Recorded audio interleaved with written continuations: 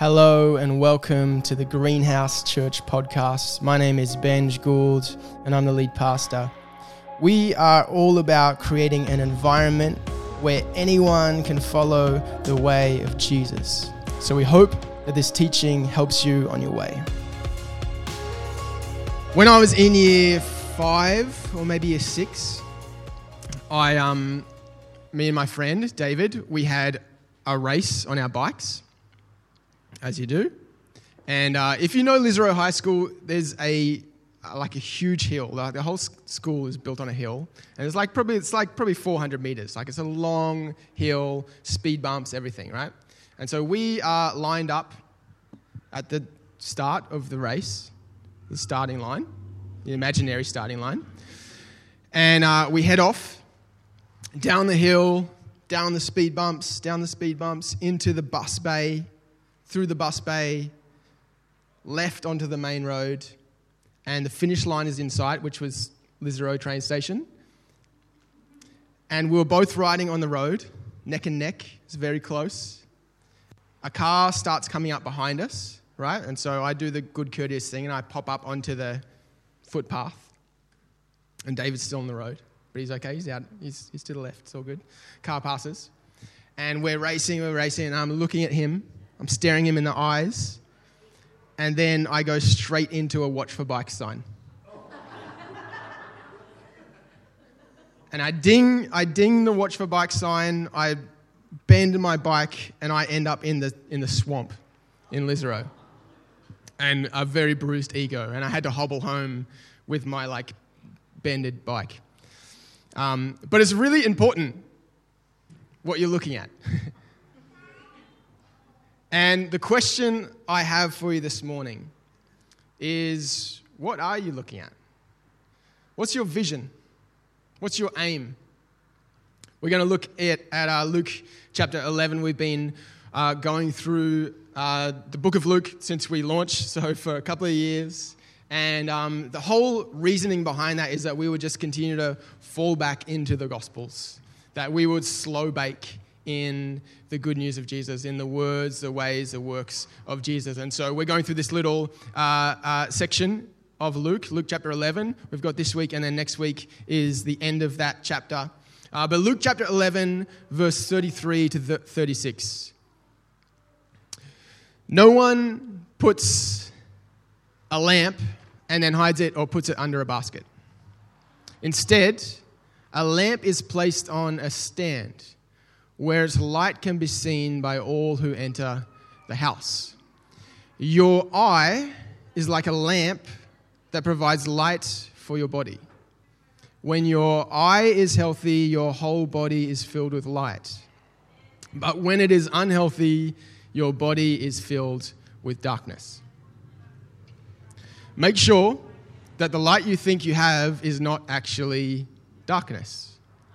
If you're filled with light, with no dark corners, then your whole life will be radiant, as though a floodlight were filling you with light. Classic Jesus, classic metaphor. He's just painting all these word pictures. Verse 33, if you can go back to that, Steve. No one lights a lamp and then hides it or puts it under a basket. This is pretty self-explanatory, right? You don't light a lamp, you don't put a light on and then put something over the top of it to make it dark. Instead, a lamp is placed on a stand, or, in our time, you'd put a light in the right place in the house, whereas light can be seen by all who enter the house. What is Jesus talking about here? We know that Jesus often is referred to as the light.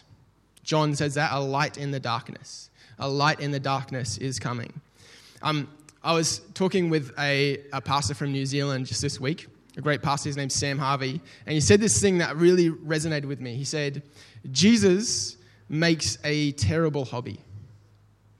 Jesus makes a bad hobby. And if you're trying to follow the way of Jesus and have kind of just Jesus one of the many things that you do, you will be eternally frustrated. If your light, if Jesus the light is in the wrong place in your house, it will just be so annoying because you'll be running into things, there'll be dark corners, there's lots of light, but it makes shadow in other places. It's just it doesn't work. Jesus said this, cling to your life and you will lose it. Give up your life and you will find it. The way of Jesus will frustrate you to no end if it's just one of 8 things you do throughout your week. You've got to put the light in the right spot. We often talk about this here around the bounded or the centered set. And a lot of people, when it comes to religion or following Jesus or Christianity, they want to say that there is a boundary to who's in and who's out. We just want to do this naturally as humans. We're pretty good at saying, this person is in this camp, that person is in that camp. This person's progressive, that person's conservative. This person, likes Minecraft and that person doesn't. Whatever it is. I don't know why I chose Minecraft. That was weird. I was under the spot. Everyone was looking at me. And this is the way that humans work. We just want to say who's in and who's out. And often we make the boundaries to be things like what you believe, like whether you believe the right thing, how often you go to church. Are you in a dinner party? Are you in a triad? You're extra special if you're in a triad. These are the people that are in and those are the people that are out.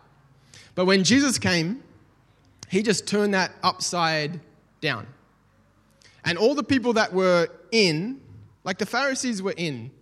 Jesus was, most scholars think, a Pharisee. That was his kind of crew. He was his theological posse that he hung out with.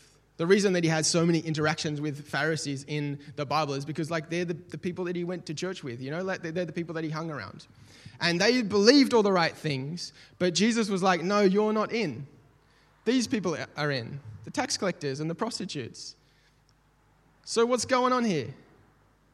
What Jesus comes and gives us is not a bounded set, a set where there's boundaries, but a centered set. It's all about your direction. And what he showed us is that the people that seem like they're the closest can be going the opposite direction. And the people that seem like they are far away can be pointed towards Jesus.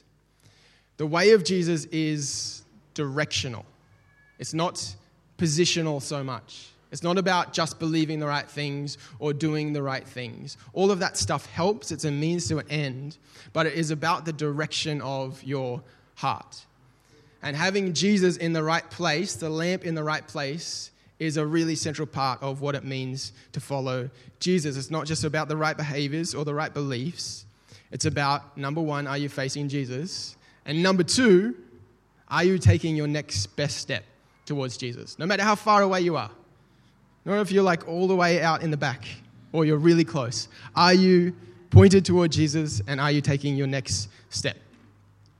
Verse 34.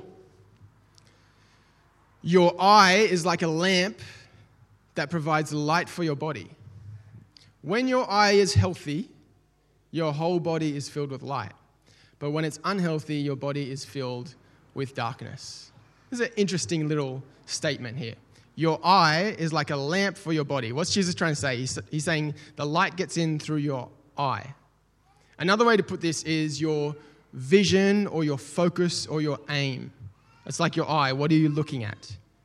So let's read it with vision. Your vision or your aim or your direction is like a lamp that provides light for your body. When your vision is healthy, your whole body is filled with light. But when it is unhealthy, your body is filled with darkness. What we look at and what we aim at, what we're moving towards, really, really matters. Here's one of the key things you need to know about humans, is that humans thrive off vision. Humans thrive off vision. Vision is a key ingredient to the good life. The Proverbs puts it like this in verse 29. Without vision, people perish. Without aim, without direction, people perish. Jordan Peterson, who I think is a fascinating person, he's a psychologist. He's very political right now, but he has some good stuff to say. He says this in his biblical lectures. He says, we are aiming creatures. We're aiming creatures. I reckon that is a very profound statement. That we set an aim, we look at something, and we move towards it. That's what humans do. We set an aim and we move towards it. Milo is like learning to walk and climb at the moment. He's a bit of a late bloomer. He's still like not walking. He's kind of like his dad. But he's getting to the point where I'll take him to the park and he'll climb up the stairs to go to the slide. But mid climbing up the stairs, he'll just get so proud of himself that he's climbing. And then he would look to me like to affirm that like he's doing a good job. And he would just walk off the edge and just destroy himself. Which is sad to see. But it's a good illustration because what you're aiming at determines your direction and what happens afterwards, right? Your vision is important. We are aiming creatures. In 1961, some of us were alive then, not me, but some of us in the room. John F. Kennedy, maybe Vince. I'm joking. John F. Kennedy was the president of the US, and he said, by the end of the decade, we're going to put a man on the moon. It's an incredible vision statement, which we look back at that, like, and it's like history, and it's like, oh yeah, it happened, but like it hadn't happened yet. It was just a very bold thing to say. We're going to put someone into a ship filled with rocket fuel, and we're going to propel them off the planet, and then somehow we're going to land them on a space rock, and they're going to walk around, get back in, and somehow get back onto Earth without dying in all of that. And then in 1969, a man did walk on the moon. Whether there's conspiracy theories out there. In 8 years, he set this vision, and there was just this incredible move. Like, they didn't have iPhone. They didn't even have cassette tapes, I don't think. No CDs. That's incredible. That is wild. Vision brings direction and ambition and shapes who we become. And then since then, in the space kind of industry, there's been no compelling vision until Elon Musk comes and says we're going to build a colony on Mars. And then all of a sudden, what do you see? All this like activity and companies rise up and all this like space tourism and stuff, because vision brings ambition and direction. It shapes who we are, who we become. We are aiming creatures. We are meant to aim at something. Humans thrive off vision. And we have two alternatives, like to aiming at the right thing. The first one is that we're just aimless, which is one of the like worst things you can say about someone, right? Like they're just so aimless. They have no direction. They've got no idea what they're doing. They've got no idea where they're going in life. I don't know if you've ever felt like that in life. It is a horrible feeling to feel like you are aimless. But the second enemy of having the right aim or vision in life, which is probably the more pervasive amongst us in the room, is aiming at the wrong things. Aiming in the wrong direction. The wrong thing in the center of our set. Because we all naturally aim at something. And some of that is just cultural, some of that's from, our family of origin, some of it's just because that's, the stream that we fell into. Some of us are aiming towards career, or we aim towards family life, or we aim towards certain hobbies, or we aim towards, a certain financial goal, or where you live, or your health, or some sort of success in your eyes. A lot of that time, we aim subconsciously. We haven't actually consciously made that decision. So why is that so bad? Why is it so bad to aim at family, or career, or success, or Instagram followers, or whatever it is? Well, your vision determines your direction. We are aiming creatures. We look at something, we move towards it. And what you're moving towards determines what you become. Right? So in 2010, I had this incredible moment with God where out of nowhere, I felt like he was calling me to plant a church, which was so random to me, so left of field. And 2010, we started this church. We launched this church in 2019 publicly. 9 years. That vision changed my life, right? It changed who I became because it changed the people I hung around. It changed the questions I asked. It changed the plans we made with our future. It changed where what we're going to do about housing. All this stuff changed because of that vision. Our vision determines who we become. I wonder what your vision is. Even when you have a vision like that, what happens when the church gets planted? Or when COVID comes, right? So our vision, I think, must be found in something bigger than your career, because at some point you will retire. Your family, your kids, at some point they will move out. Your Instagram followers, at some point, the algorithm will change, or TikTok or whatever it is will get banned because it's communist spying mechanism. Family or career or impact or planting churches, they're like all really good things. All those are great things. But they are only enhanced by fitting within a larger vision and a larger direction. Jesus said this in the Sermon on the Mount. He said, "Seek first the kingdom of God, and all these other things will be added to you." Seek first the kingdom, and all these other things will be added to you. C.S. Lewis puts it like this. He says, "Aim at heaven, and you'll get earth thrown in. Aim at earth, and you'll get neither." C.S. Lewis, he's always bringing the goods. Aim at heaven, you'll get earth thrown in. Aim at earth, and you'll get neither. Your vision determines who you become. Your vision determines your direction determines who you become. If your career is your vision, you will become your career. If family is your vision, I hear this a lot, we're just going to focus on the family for a while, we're just going to let everything else go, this is the most important season. And there's so much, it's very admirable to say that. But if vision is your family, you'll become child-centered. Your whole life will be centered around your child, which is great, but then they move out. If your impact is your vision, you will bend and shake to the mercy of your followers. If church planting is your vision, COVID will come and it will crush your dreams, right? There has to be a better and a bigger vision in life. There has to be. For Christians, we believe that our vision is the King and his kingdom. Jesus and his government. A bigger story where he is recreating all things.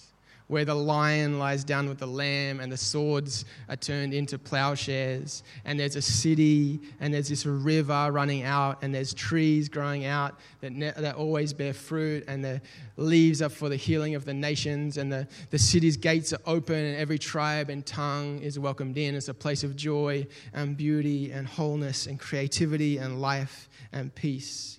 If Jesus and his kingdom is your vision, you will become a kingdom-type person. If career is your vision, you'll become a career-type person. What we aim at determines what we become. If Jesus is your vision, I think the person that turns up at your career will be better for it. If Jesus and his kingdom is your vision, I believe your family and your friends, the person that turns up to them, will be better for it. If impact or some sort of success or financial goals or whatever it is, I think because this is not just about what we do, what we accomplish, but it's about who we are becoming. There's a concept between, I was at a funeral last week. There's a concept between resume virtues, the stuff that we respect about people when we're around them sometimes, what they've achieved or what they drive or their house or their career or, how much impact they have. But then there's eulogy virtues, which is what people really talk about when it gets to your funeral, about the sort of person that you were, the sort of person that you become, how you treated people. And the way of Jesus gets deeper than what we do, and it's about who we are becoming. Do you know a lion is very capable of catching and eating mice? But if that's all it did, it would slowly die. because the energy expelled to catch a mice is less than what they get in calories to get it back. And that's why they hunt antelope, right? A lot of output to catch an antelope, but then the calories they receive is well worth the output. And I think that's about there's something in us about what we're aiming at. And sometimes we're aiming at all these little things, all these mice in our life. The house we live in, or our career goals, or our family goals, like all that's good stuff. But if that's all we're chasing, what happens if that stuff crumbles? What's your antelope? What's your center? What's your direction? What's your vision? We have to put the light in its rightful place.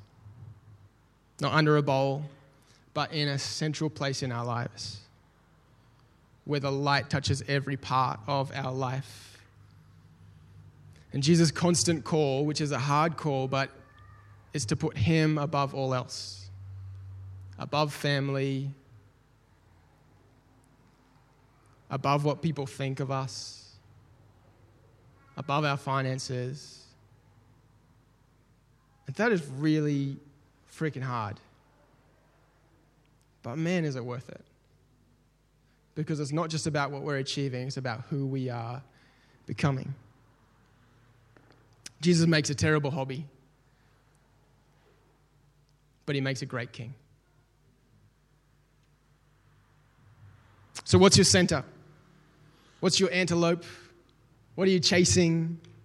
What's your bigger vision? What's your, what's the thing that you are stepping towards? The radical call of Jesus all through the Gospels is to repent, for the kingdom is near. And that word repent means to turn. Turn back. Turn back to the center. It doesn't matter how far away you feel like you are, how out of touch, out of habit you are, or whatever it is. The constant call always is come back. Return back to the center. You might disagree with me about what the best center is. You might say, actually, this season for me, it's about my career. Or this season for me, it's about my kids, You might think there is a better center than Jesus. And that's okay. But I think it's important to be intellectually honest about that with yourself. Because a lot of times we just fall into this subconsciously because of the cultural pull or whatever it is.